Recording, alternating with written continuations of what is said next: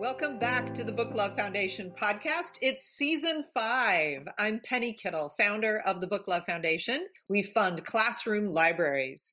We have currently given away almost $600,000 in grants to fund 270 outstanding teachers in 41 U.S. states and 6 provinces. With the ongoing pandemic and our current political climate, we believe we need to build more inclusive libraries. It's more important than ever. That's why we've planned a special season of podcasts to give you, our listeners, some ideas on how we continue this important work. Today, we're going to listen to an interview by Book Love Foundation board member Julia Torres, who is a Denver librarian and the co-founder of the Disrupt Text movement. She's an anti-racism educator and a national speaker. Can I just say, as someone who's presented with her, she is amazing.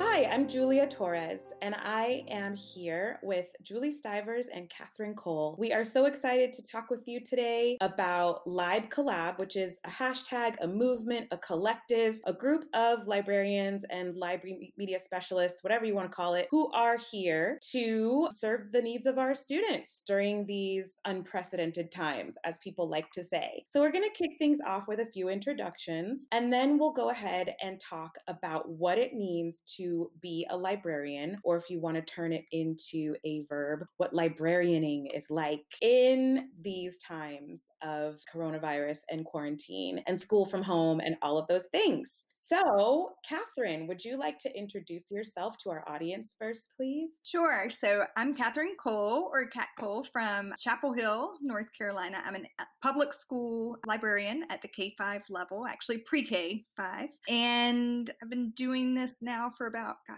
15 years. And it feels like a brand new year doing this in this environment. So it's been a lot of learning, but Lib Club has been great for that community. Awesome. Thank you so much for being here with me today. I know we have a lot of listeners that are language arts teachers who have libraries in their classrooms, but we also are starting to have more librarians join the community as well, which is one of the reasons why I wanted the very first podcast of the year to start off with librarians. So thank you so much for joining us. Julie, tell us about yourself. Sure. I'm Julie Stivers. I love that word librarianing. I decided I'm going to put that on my telework log. I'm librarianing all day. I am a middle school librarian, so 6 through 8 in Raleigh, North Carolina at a public alternative school. And I'm so happy to be here. I was looking at your prior podcast guests and I thought, oh my gosh, what am I doing here? But we're ready to talk. Listen, I'm honored to have both of you here. Every guest, I'm always so excited that folks are willing to give a little bit of their time to jump into a conversation with me, because I really think that we've gotten feedback that some folks listen to this on their drive home from work. And though we don't have drives home from work, most of us anymore, it's always better to feel less alone, I think. And that's what podcasts sometimes do for me, is I feel a little bit less alone, especially when there are other folks who are librarians that I get to listen to. So I thought we could kick things off by just talking a little bit about what it has been like to do the library thing, to be librarianing during the time of COVID. I am a public school librarian as well, and my library serves students in grades 6 through 12. Massive difference in the way that librarianing looks with 6th graders versus 12th graders. And that has taken some adjustment. I think now folks are more likely to speak and they get excited when I do a classroom visit. So they'll pop up in the chat with cool things to say and questions. But in the beginning, it just felt like everyone was like in shock that we really weren't going back to school. And everyone was just kind of, more quiet. Cameras were off. It was so awkward. So, there are a lot of things that I think about when I think about this past year. If we go from January now to January a year ago, we didn't have any clue that things were going to be how they are right now. So either of you, whoever wants to begin, could you just take us through your journey of being a librarian over the last year? What are some highlights or big things that have happened over the past year? Sure, I'll start. I'll never forget Julie saying actually in the spring how as librarians, when everything hit and we went out, how unmoored we felt. Just being without our kids, our students in person, having those small conversations in and out of the library. And I thought it was a perfect way when everything hit to kind of surmise how it felt to be a librarian in that moment, and trying to figure out, without necessarily a class of our own, how do we fit in this new environment that everybody's been thrown into in a matter of like less than 24 hours, a week if you're lucky. And what I started in spring actually shifted into the fall. In the spring, it was very much, okay, I'm going to do some recordings. I'm going to do some read alouds that kids and their families can share, whenever they'd like to, when it fits them, or teachers can share those. And would always try to connect it to, I'll share a story and then here's a connection that you can do in your home. So almost like an interactive read aloud, but a recording of that. I would bring in puppets but even still, without those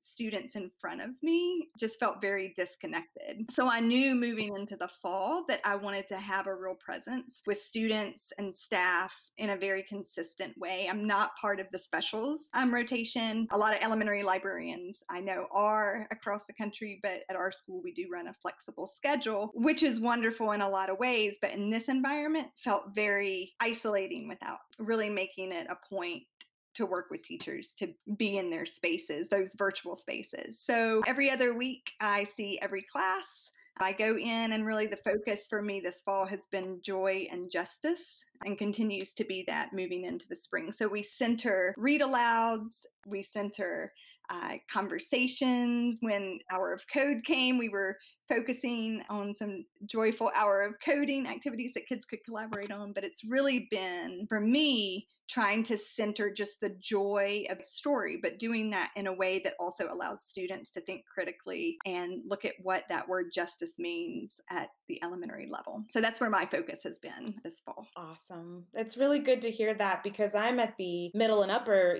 secondary level. And it's been, I would say, similar in some ways, but I am in a community that had to fight to get their library back. I think folks know by now that that was a big part of my librarian journey, was that we didn't have a library at all for a long time. So it took us a bit, I would say over a year, 18 months, to build that community, building wide culture of valuing reading and literacy. I won't say all students didn't, because we have many students who were always readers, with or without the library, but we also have many who were not.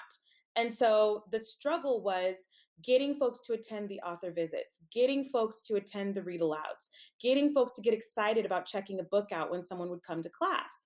And then once we got in the rhythm of doing that, coronavirus hit. And so all of that was taken away. And so I can say, in hearing you talk, I hear about a lot of work that you've put in to making sure that you change the culture of reading in your building to one that still provides the essentials for the young ones, but it just might look a little bit different. And that's something that I've really tried to work on as well. I've been not as successful in some ways, and more successful than I thought I would be in others. It's not easy to maintain a school-wide culture of reading during coronavirus. Yeah, I mean, I think it's hard in a normal environment, right? In a traditional environment without all of this surrounding us. And in addition to COVID-19, we have so many other things happening in our society and our world, and all of that's going on and surrounding our kids while we're going about this business of school. And so what does that then look like for our library programs? And I've really had to, for my own self, had to say in this moment, and Julie and I have talked a lot about this in the spring, like, what are we doing?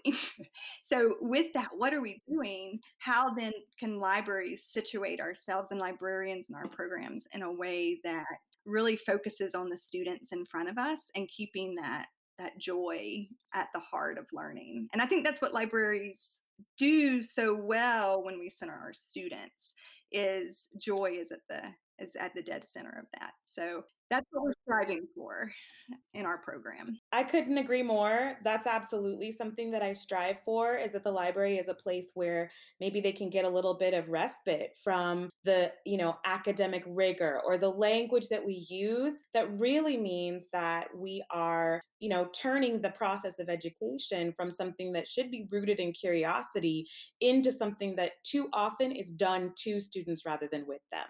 So, Julie, tell me a little bit about your journey over this past year. I know that you're one of the people who I consider a rock star in terms of like getting secondary students really continuously reading, because you have so many different ways of doing it, and our secondary students are like they are stereotypically pushed away from reading for pleasure a lot of times. So what was your library journey like this year? It felt like, and I don't know if you two felt the same, like in March, it was like triage almost, right? Like no one knew. Our district was telling us we'll definitely be back at school on Monday. And I thought to myself, there's no way. Like I was throwing books at kids. Like I wanted every kid to leave with like 20 books because I'm like, I'm not going to see you for a while. And I don't know if I felt like all of a sudden librarians were like being super valued for providing access and helping teachers set up Google Classrooms and doing all of these things, which I'm not saying those things aren't important, but it scared me because I was like, I could see us like getting pushed away from literacy when I think we'd all agree, like that's the bedrock, that's the foundation of what we do is joy and justice through literacy. And so I was very lucky because with our school, like I said, we're an alternative school. We decided to like prioritize math and English. And the great thing is, even though we have a scripted curriculum, our administration and ELs said, let's do something different. And the ELA teacher said, well, what book should we do, Miss Stivers? And I was like, okay. So we did Stamped in 8th grade and Trevor Noah, Born a Crime, and kind of like Brothers in 6th grade. So we had all of these books. So that's what I got to do in the spring, was just be like a co-teacher in ELA classes, which was amazing and wonderful. And my like independent reading part was gathering all of these, a lot of like the free things that came out in the spring,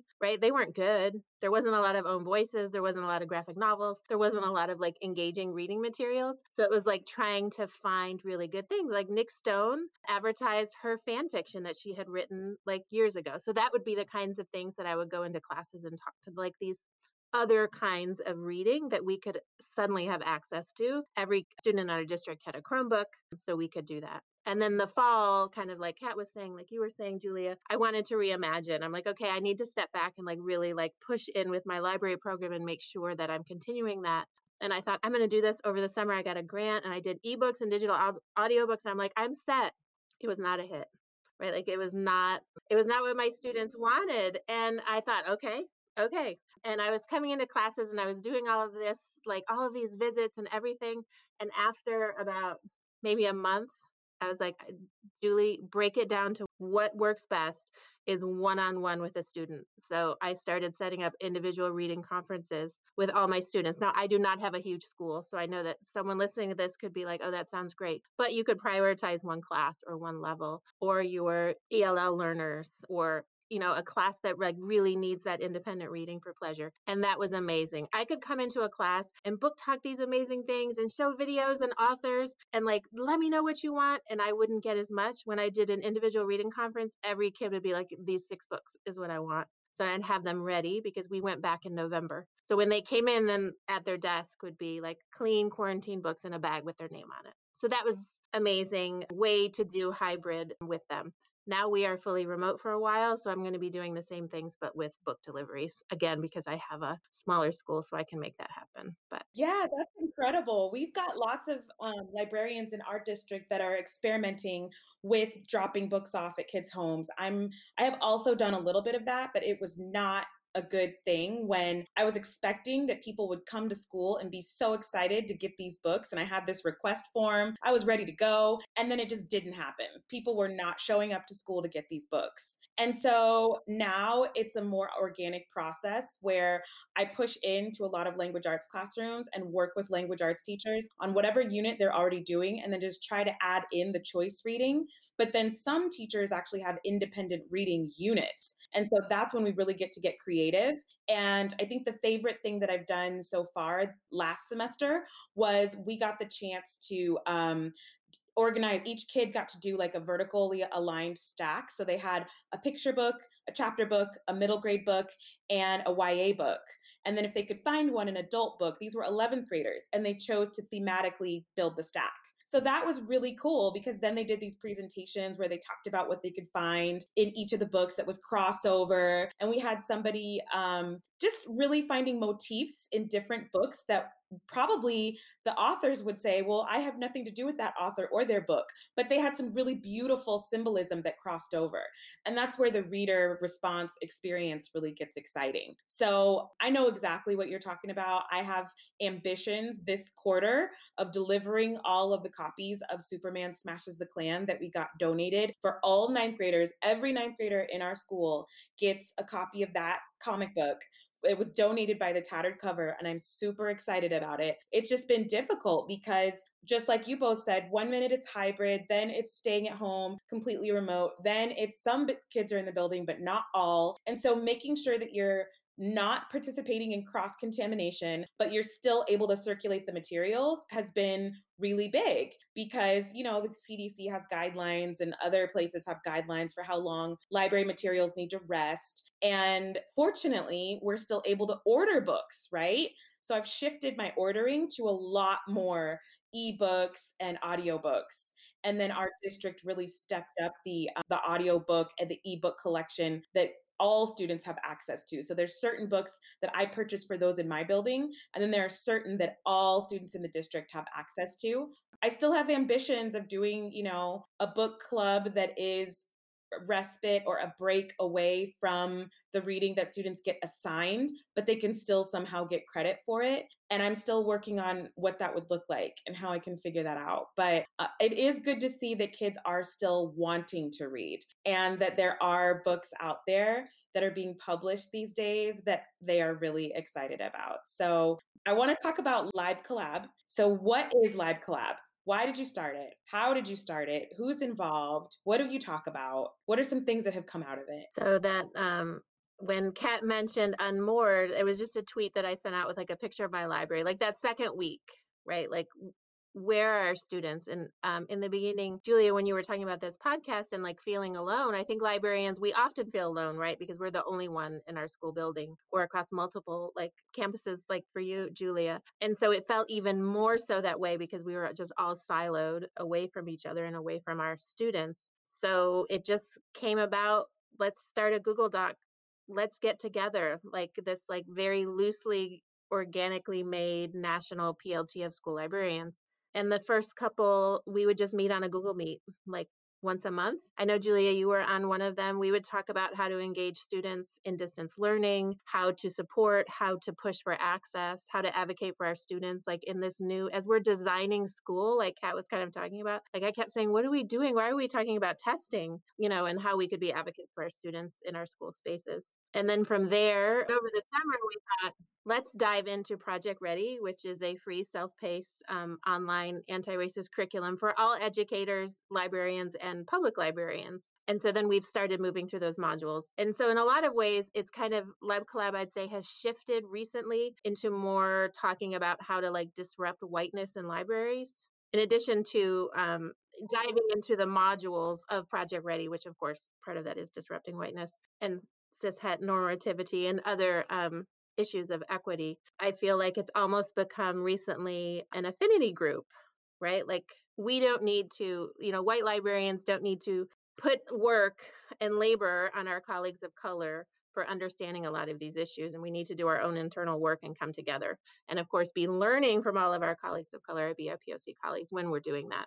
So in a lot of ways, Lib Collab has shifted into that a little bit, that it's a space for us to come together and learn and dive into and learn from BIPOC scholars through the Project Ready curriculum. Is that fair, Kat? That's kind of what it's turned into. I think when we finish Project Ready, it will go back to more a broader, okay, let's come together as librarians again. What have we learned? What are we doing to advocate for our students? Yeah, but what I love about the work that we've done with Project Ready is that it's really put that, because so much of the work has been through Project Ready over the summer and into the fall, it's really centered that work as part of this community that we've built. And what's been really nice to see is how that community has grown in such a way that we've really gotten to know one another and build camaraderie around the issues that matter most and around the work that we all really need to be doing in our library spaces. And then on top of that, as we grow the community, we can add layers. But this is the work that we need to be thinking about in libraries, because libraries aren't immune to racism. They're not immune to any kind of inequity. So we have to be very conscious of keeping that at the center. And I have really appreciated growing the community around that work and building that solidarity with other librarians who are committed to doing the same moving forward. So it's been wonderful, the community that's being built as part of that.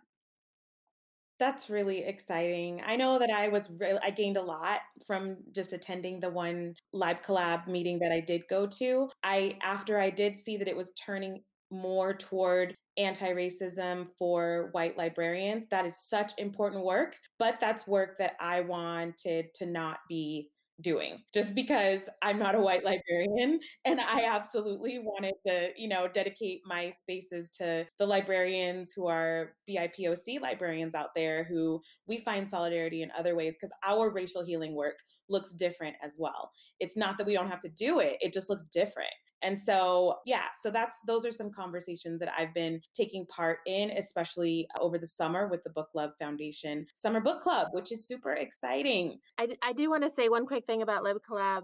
It's not, I don't want people to think that now it's like just a bunch of white librarians talking about things. It's like the Project Ready has been like this arm off of it. And we still have, I think there's like 150 librarians, right, that are still in Lib Collab, and it's open obviously for everyone. And we can't wait to like get back to some of our bigger meetings. So I did want to say that real quick. So before we wrap things up, what are you reading? What do you love right now that you can share with our listeners? I can start. If it's like right now, and I'm going to call out 2 local authors. So right now, I am reading Tristan Strong Destroys the World, the sequel to the first, by Kwame Mabalia, who is an amazing author. Everyone should be following him on social media if you're not, anyone out there. And so that's what I'm reading right now. And probably I would say my favorite read since the pandemic hit would be Legend Born by Tracy Deonn, which is a beautiful YA novel that is joy and justice, like Kat was talking about, but Black girl magic through the lens of like Arthurian legends in a modern retelling. It's beautiful and amazing. I just pulled that one. I was in the process of moving because I decided I needed to move house in December, which was really chaotic. End of the semester, right after NCT, and I'm moving house. So it was chaotic. I have a lot of boxes and books that I unpacked, and Legend Born was one that I just unpacked today. So I'll definitely move that toward the top of my stack. Kat, what about you? So I'm actually going to echo one of Julie's, not to double up here, but I also want to shout out Kwame and Malia.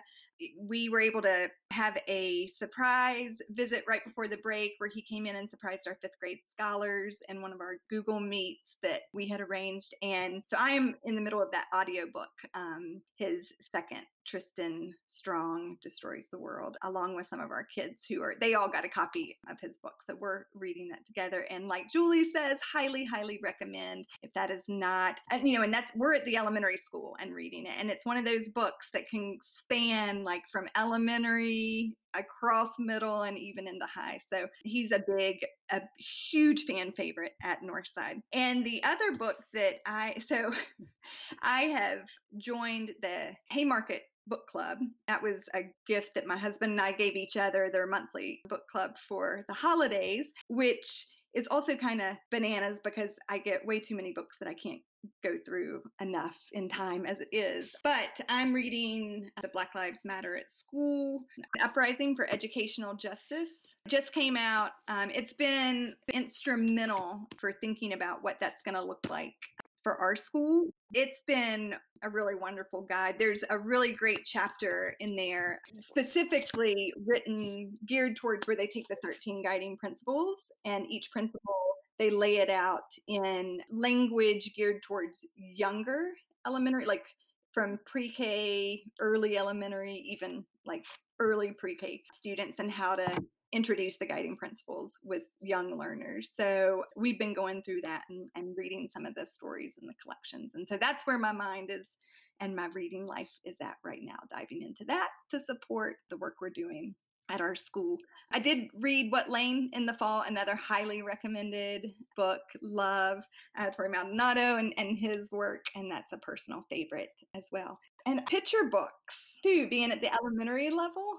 So I have Speak Up by Miranda Paul is one that we're getting ready to use with some of our youngest learners, letting them know that they have a voice that they can use even at the littlest of ages. Probably have to create a little web page where we can just keep track of all of the great suggestions that folks have. I'm going to go ahead and suggest this one. It's called DMZ Colony, and it's by Dawn Mi Choi. And it is a collection of essays and pictures, and it's kind of like a mixed media book, but it's all about Korea and life on the DMZ line. So I'm reading that one for one book club, and then my other book club is reading Sula from Toni Morrison and Chlorine Sky by Mahogany Brown. And there is an elementary school book from Mahogany Brown, Elizabeth Acevedo, and a few other folks. It's called Woke. And it's so beautiful. So if folks are elementary school, so great for our young poets. So definitely want to encourage folks to really think about that vertically articulated stack. What could that look like for any age level if you said, hey, here's a picture book that's an entry to what you love. Here's a chapter book like, What Lane, that's an entry to what you love. Here is a middle grade and YA, and then here's an adult book that I love, but you may not quite be there, but this is something that you could shoot for. That's something that I'm really passionate about right now.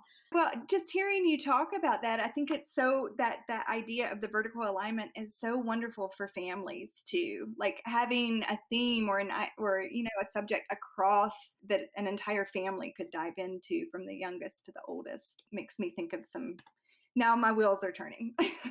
And staff, I was thinking like that staff could choose with professional books and YA and middle grade. I was going to ask you, I just ordered this book, The Anti-Racist Writing Workshop, How to Decolonize the Creative Classroom by Felicia Rose Chavez.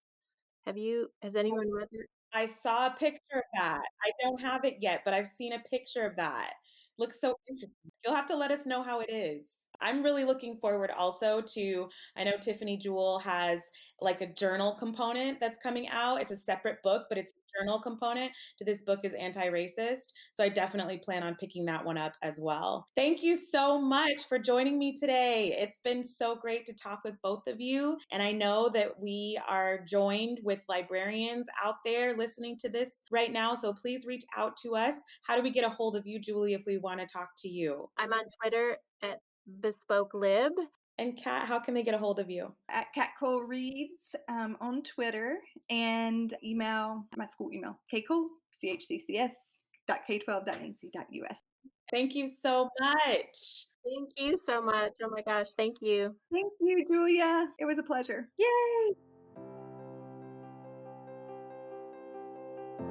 Thank you so much for listening. The Book Love Foundation is currently accepting grant applications until March 15th of this year. Our funding depends on kind teachers like you sharing our work with others. For more information about applying for a grant or just to check out our new website, professional development, our summer book club, how to get involved, check out booklovefoundation.org. Thank you again and happy reading.